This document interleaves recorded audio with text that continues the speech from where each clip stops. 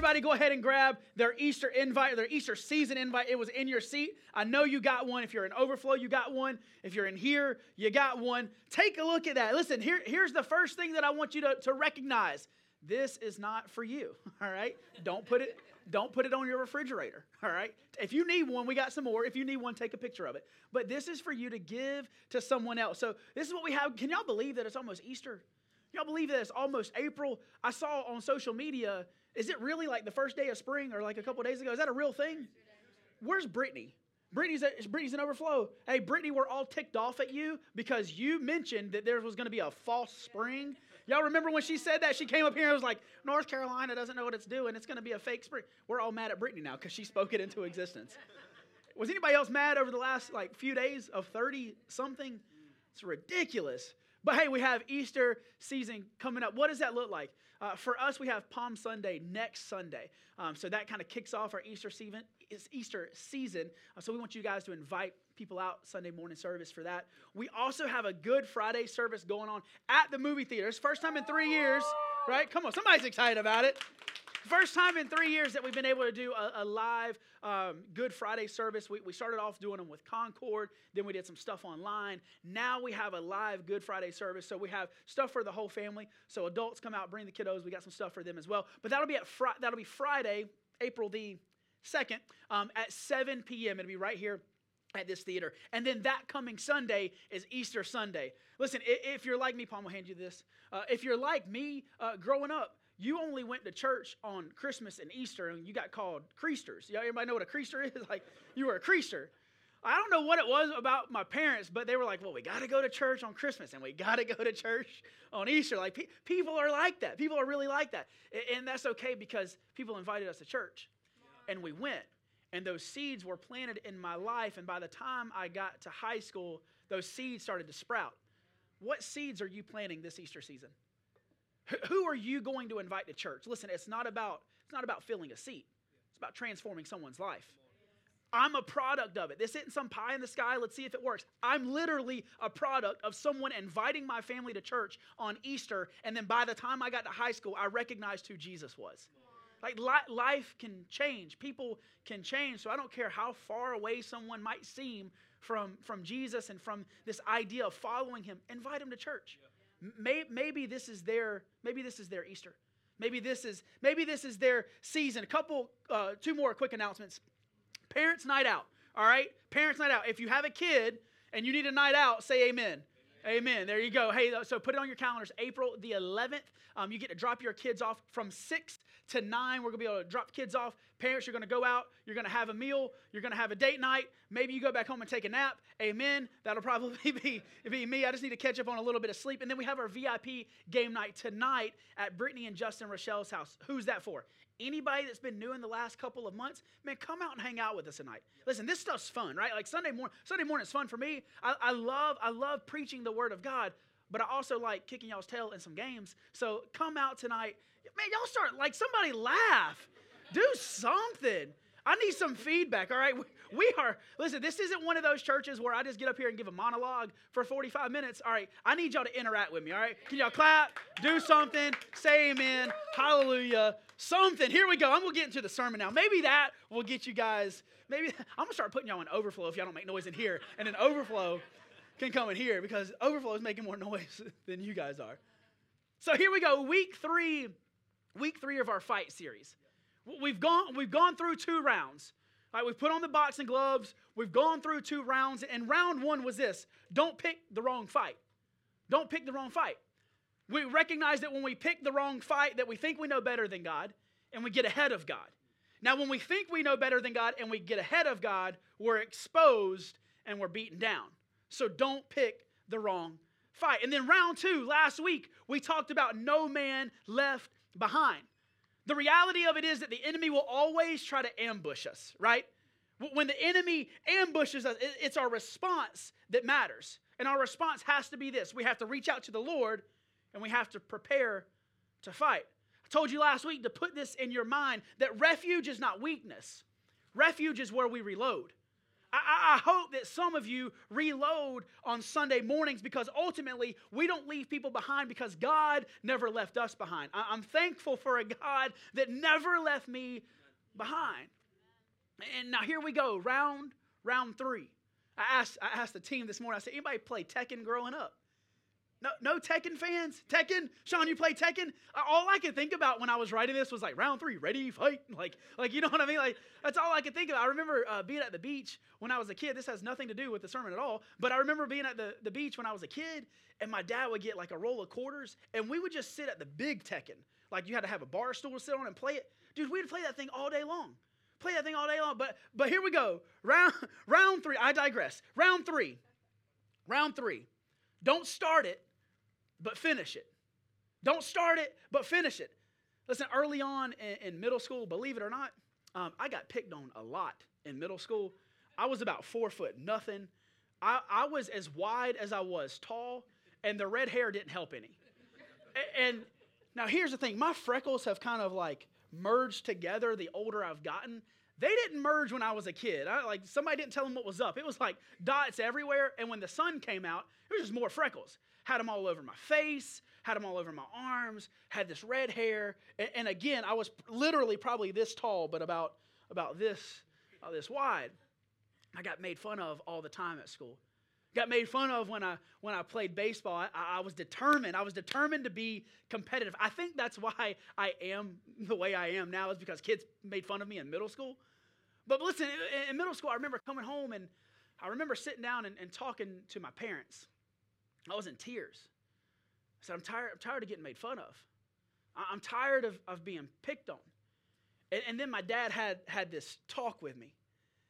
And I remember these sayings in my life, and they've kind of resonated with me. Anybody have those sayings that your parents said when you were a kid, and like you find yourself replaying those things over and over and over again? Well, these are a few of the things that my dad said when it came to being in fights. Now, y'all got to remember that my dad's a good old boy from the South, all right? So don't judge him, all right? He's not here. Y'all can judge him. He's in heaven, so y'all can judge him all you want to right now. He was a good old boy. Right? And he said stuff like this. If you start a fight, I don't care if you win or lose, I'm going to beat your boop. Like y'all can fill in the blank, right? I promise you it wasn't like Christianese, right? But my dad said we never start fights. Never start a fight. Never start it. My dad says, son, never start it, but always finish it. Never start it, but always finish it. And he said this, you might lose, but hit them so hard, they don't want to fight you twice. I'm like, all right, Pop. I was like, here we go. I'm 4 foot nothing. I'm ready to fight. But this is the one that really stuck with me. He said, if it's worth swinging once, then keep swinging. If it's worth swinging one time, then keep swinging. There should be nothing worth one punch. There should be nothing worth just throwing a jab. I've told you guys on Thursdays I've been boxing with my buddy Josh, and Josh and I dance around, and it's really him just punching me in the face a lot. He's a lot longer than me, a lot taller than me. He's a professional fighter. I am not. I have the mentality that I am, but my actions are not. But the problem that I had for several weeks is I would just throw one jab. I would throw one jab. He says, Zach, I know what you're doing because you always load up with one jab. You set up with one jab before you throw your combo. He said the problem is if you're fighting someone, your opponent will pick up on that. And I think oftentimes what we do is we approach life with one jab. Like, get back, enemy. I don't want to deal with you. Like get back. I don't want to deal with that conversation. And then we get lazy, and then the enemy knows what's coming, and then all of a sudden he's popping us in the face because we've let him know how we attack. We get lazy in our attack. We don't follow it up with a combo. And that's exactly where the Israelites find themselves in Numbers chapter 21. They find themselves in fight after fight. In fact, these fights were so prevalent that even King David mentioned them in Psalm 136. He says, to him who struck down great kings and killed mighty kings, talking about God, Sihon, king of the Amorites, and Og, king of Bashan, and gave their land as an inheritance. Obviously, these battles that we're going to talk about today were important because even David referenced them. And David fought plenty of battles. David was a king who fought plenty of battles that he could have referenced on his own, but for some reason he decided to reference these two. I wonder what David was trying to tell us. Places and people matter. I'm telling you guys, when you start to read Scripture, it's better than any Netflix series that you could watch. Anybody binge watch Netflix series? Like, anybody binge watch stuff like Breaking Bad? Y'all like, is this a trick question? Like, do I raise my hand in church? Like, one of those things. But I'm telling you, you get so encapsulated with the storyline, right? And the people. And that's the way I get with Scripture. Let's take a look at it. Numbers chapter 21, starting in verse 21. Israel sent out messengers to say to Sihon, king of the Amorites, let us pass through your country. We will not turn aside into the field or into the vineyard or drink water from any well. We will travel along the king's highway until we have passed through your territory. We're just passing through. But Sihon would not let Israel pass through his territory. He mustered his entire army and marched out into the wilderness against Israel. When he reached Jahaz, he fought with Israel. Israel, however, put him to the sword and took over his land because their border was fortified. Took over the land all the way from Arnon to Jabbok, but only as far as the Ammonites because their border was fortified. Israel captured all the cities of the Amorites and occupied them, including Heshbon and all its surrounding settlements. Heshbon was the city of Sihon, king of the Amorites, who had fought against the former king of Moab and had taken him and taken all his land from Arnon. So you have Israel, and they're on their journey. Israel's wandering around in the wilderness, and they get to this land, and they're on this road, and they say, hey, King Sihon, all we want to do is pass through this road. We don't want to bother you. We don't need any food. We don't need any supplies. We don't need any shelter. All we want to do is pass through. In fact, we won't even stop by the well on the side of the road. We're just going to keep passing through. And Sihon goes, absolutely not. Not on my watch. This is my land, my territory. You're not passing through. And he brings his entire army out to meet the Israelites. What I've recognized from this story is we're never to pick a fight with the enemy. Never try to pick a fight with the enemy. The Israelites said, let us pass through your country. We will not turn aside into the field or the vineyard or drink any of the water from the well. We'll travel along the king's highway. We're just passing through. I think we kind of approach life that way sometimes. We just pass through. We just want to pass through life. We don't want any trouble from anybody. We're just passing through. But if you're like me, sometimes you pray stupid prayers. Anybody ever prayed a stupid prayer before? I've prayed stupid prayers. This is what my stupid prayer has looked like. It's looked like something with me praying and me like challenging the enemy, like bring your best shot. You don't have it. Do you know how big my God is? Bring your best shot. You can bring whatever you want to against me. The problem is that the enemy listens, and he was doing that. And so sometimes the enemy ambushes you, like we've talked about a few weeks ago, and then other times he brings the entire army out to face you. See, the Israelites didn't pick this fight, but they had to fight the fight. Yeah. You didn't pick the fight that you were in life, but you have to fight the fight. You didn't pick the doctor's report, right? But you have to fight the fight. You didn't pick the marriage that's struggling right now, but you have to fight the fight. You didn't pick the divorce, but you have to fight the fight. You didn't pick the business deal that fell through, but you have to fight the fight. Listen, this stuff isn't just scripture. It's real life. It's stuff that hits you in the face. When we can begin to see our story in scripture, then we can begin to approach life the way that God has called us to.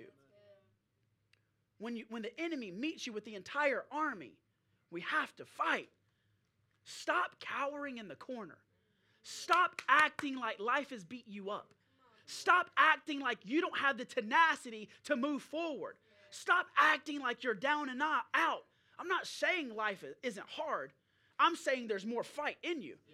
I'm not saying that life has beaten you into a corner. I'm saying that you have more inside of you. Stop acting like you're beat. We go from one doctor's appointment to another, one argument to another, one life situation to another, one battle to one battle. Anybody feel like that in life? Maybe it's just me. You move from battle to battle, from situation to situation. It's like you just got one kid figured out, and now you're having another kid. Dear God, somebody help me. Y'all, amen, Sam. Y'all keep messing me up because y'all keep saying like, oh, it's different when you get another one. It's different when you learn their personalities. No, you better have the same personality as Piper because I got her figured out. Don't have a different personality. You know what I'm saying? I'm like, but life is that way. You go from one thing to the next, one thing to the next. And that's what's happening with the Israelites. They fight King Sihon, and then they fight King Og. I don't know what their parents were thinking, but those are some jacked up names, like King Sihon and King Og. So let's pick it up. Numbers chapter 21, verse 33. So they just fought Sihon. Then they turned and went up along the road toward Bashan. And Og, king of Bashan, and his whole army marched out to meet them in the battle of Edrei. So you have the Israelites. They just finished fighting a battle, and now they got another darn army that's staring them in the face. I imagine that they were tired. I imagine that they were a little worn. I imagine that they were cut and they were bleeding. I imagine that some of them were limping. Scott, we did a workout. Where's Scott? Where are you? There you are. You didn't want to raise your hand. We did that workout. We did that workout Friday night. It's like, man, back's a little sore. Is yours still a little sore? A little bit? No, mine is. Steven, is your back sore? Dude, I feel like somebody has just like jumped on my back and beaten me with a stick. But I imagine that's what they felt like. They were just, man, they're a little sore. They're a little tired. They're hungry. They're thirsty. And here they go again with another battle. And the Lord said to Moses, do not be afraid of him, for I have delivered him into your hands along with his whole army and his land. Do to him what you did to Sihon, king of the Amorites, who reigned in Heshbon. So they struck him down together with his sons and his whole army, leaving them no survivors, and they took possession of the land. What I gather from this story is when the enemy brings out the whole army, don't be afraid. Sometimes the enemy ambushes you. Sometimes he brings out the whole army. When the enemy brings out the entire army, don't be afraid. The entire army was brought out to face Israel. Not only that, it was led by giants. I imagine that it looked a little something like this. In fact, I felt a little smaller than that little circle in the middle. And the enemy surrounding me felt a little bigger.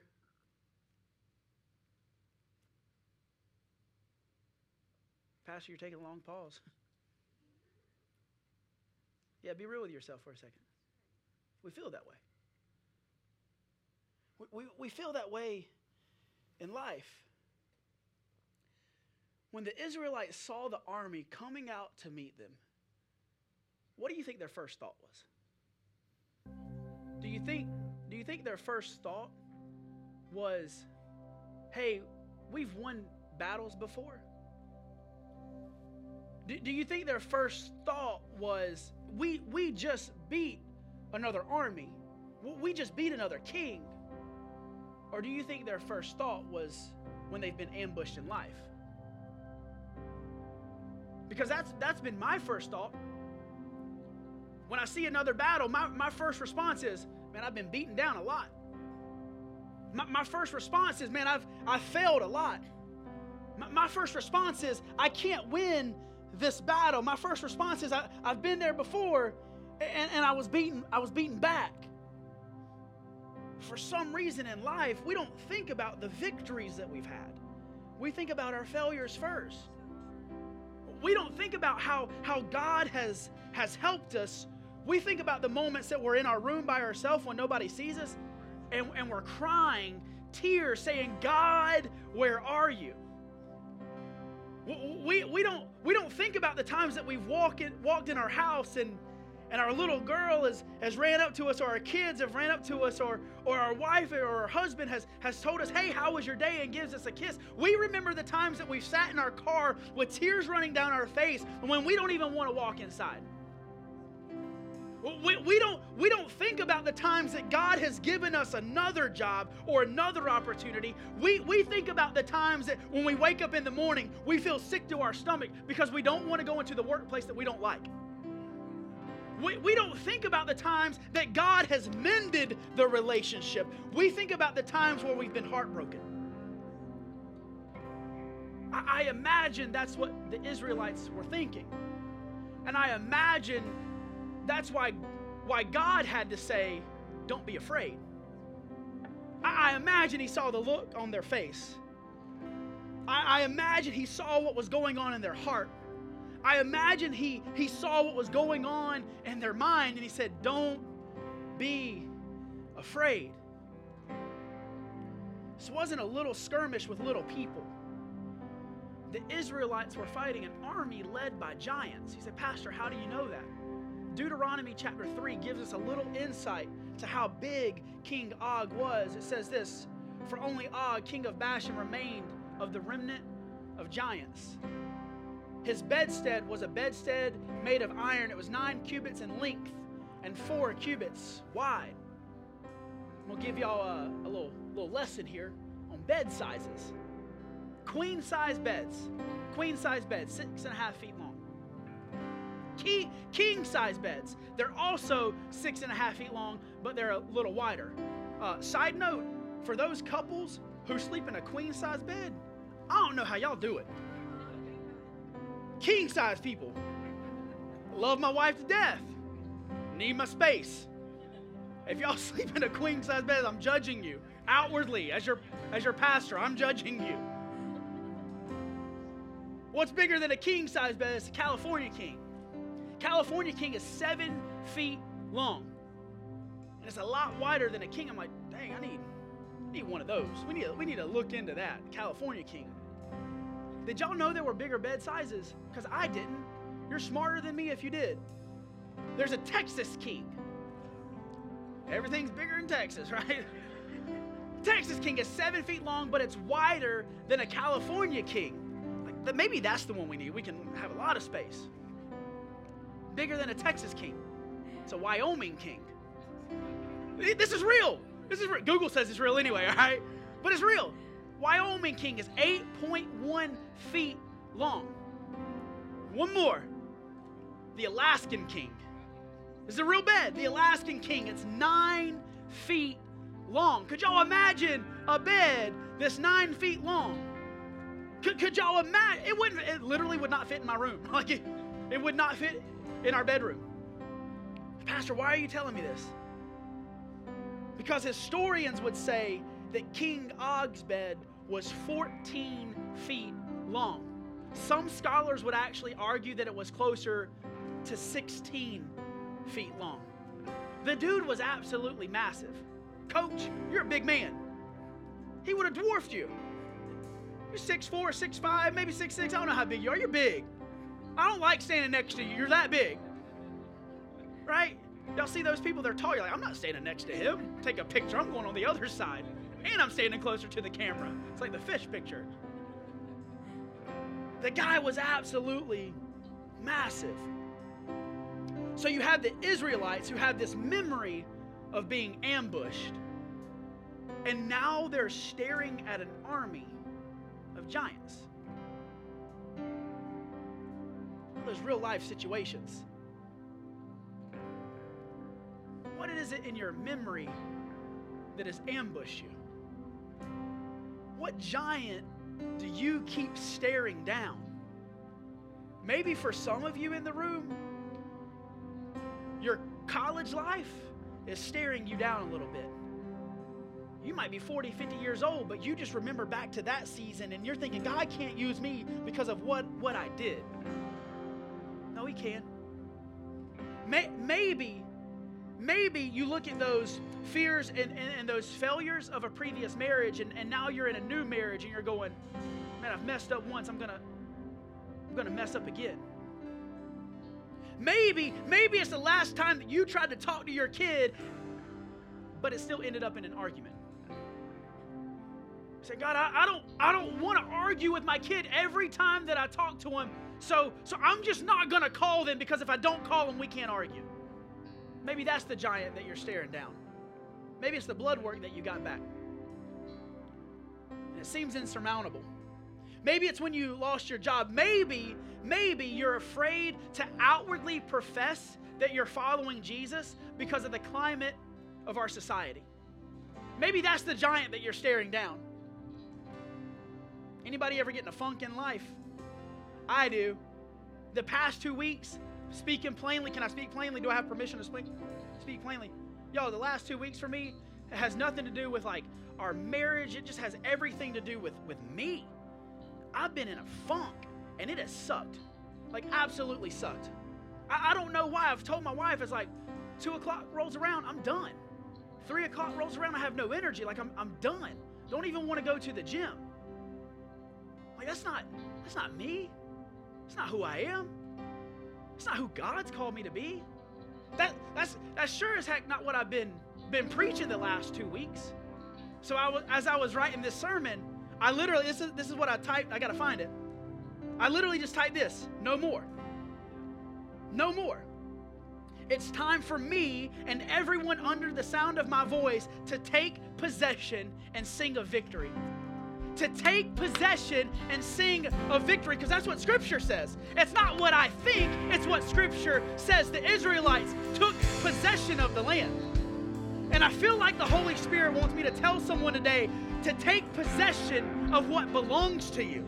Stop thinking about your past ambushes. Stop thinking about how big the giant is. I don't worry about how big the giant is compared to me. That's the wrong comparison. I think about how small the giant is compared to my God. I don't care about what I've done in my past. I think about how small the giant is compared to my God. So take possession and sing a victory. Some of y'all are like, all right, do we move now? Like, what do we do? Like, do I clap? Like, you're like, I'm ready to go, but what do I do? Like, what do I do? I've been preaching it the last 3 weeks. Don't get ahead of God. Don't get ahead of God. Seek refuge and reload. Why do we reload? We reload so we can come out swinging. We reload so we can come out fighting. I hope somebody's got some fight inside. I'm about to get loud. I'm just going to let y'all know. I'm about to get loud. I ain't preaching to y'all. I'm preaching to me. So this is what I need you to do. If you need to preach to yourself, I need you to get loud. If you need to preach to yourself, I need you to worship. If you need to preach to yourself, I need you to stand up. You were made to fight, Zach. Stop thinking about the ambush, Zach. Stop worrying about the giants, Zach.